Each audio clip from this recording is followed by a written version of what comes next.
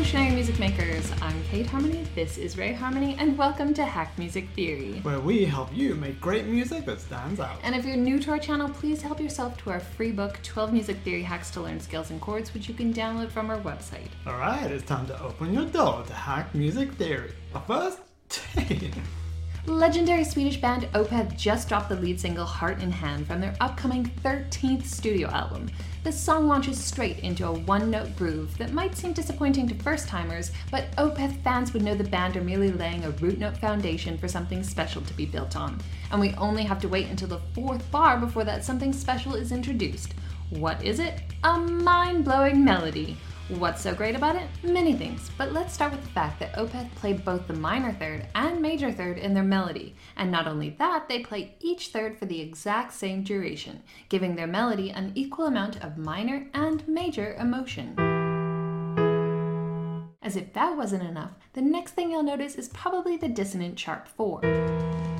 That suggests they're in Lydian, which is a major mode, as it has a major third. However, the instantly recognizable note combination of minor 7 and major 6 then suggests they're in Dorian, which is a minor mode as it has a minor third. And then, just to confuse things even more, they throw in a flat 2 that suggests Phrygian. So, ... After all that, what mode is Opeth's melody actually in?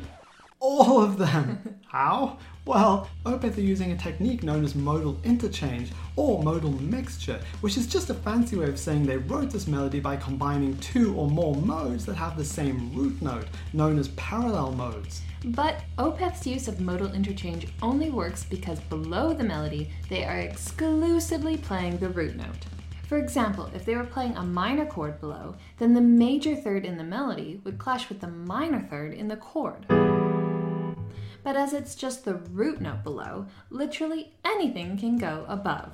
And just a quick note before we jump into the practical, if you're new to modes, then this lesson will be a little advanced for you, but you can learn everything you need to know about modes in 3 simple hacks, which are available in our songwriting and producing PDF. It also contains hacks on how to write guitar riffs, bass lines, chord progressions, and melodies, and it comes with MIDI file examples too. If that sounds useful to you, then you can download it from hackmusictheory.com.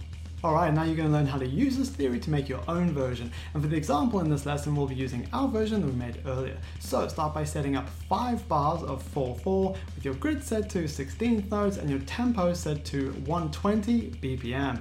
Opeth use E as their root note, so we'll use it too. And by the way, these dark notes below are our root note bass line, which is on another track. They're all muted here though, they're just here for reference. Step 1. The thirds. Right, first things first, or rather, third things first.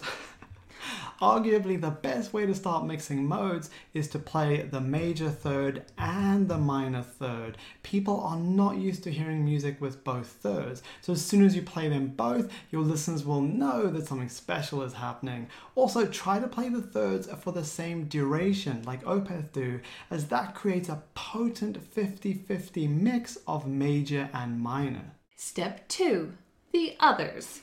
Now it's time to use those characteristic modal notes. So start by playing the sharp 4 somewhere for that Lydian feel, then play the 6 and flat 7 somewhere to get that Dorian vibe, and then play the 5 somewhere to stabilize the melody and provide your listeners with a brief moment of normality amongst the modal mixture madness. Step 3. 16th notes. Lastly, for some extra spice, sprinkle in the flat 2 for that moody Phrygian sound. But be sure to play the 2 somewhere as well for a little normality once again. And they go great before or after the root note, so throw in a couple of roots as well. Right, so now you've got a modal mixture melody. Congratulations! But if you want to make a proper epic like Opeth's song, then you'll need many more minutes of music. There's a lot of M's in this lesson. So if you want to learn how to write other sections like a bridge for an existing section, how to transition between sections, especially when they're in different keys, and how to structure and arrange your song, then check out our online apprenticeship course over at hackmusictheory.com. Alright, now let's have a listen to our Opeth-inspired melody. But just before the playthrough, if there's an artist you'd like us to hack, please let us know. Thanks for watching or listening if you're on the podcast, and we'll see you next week.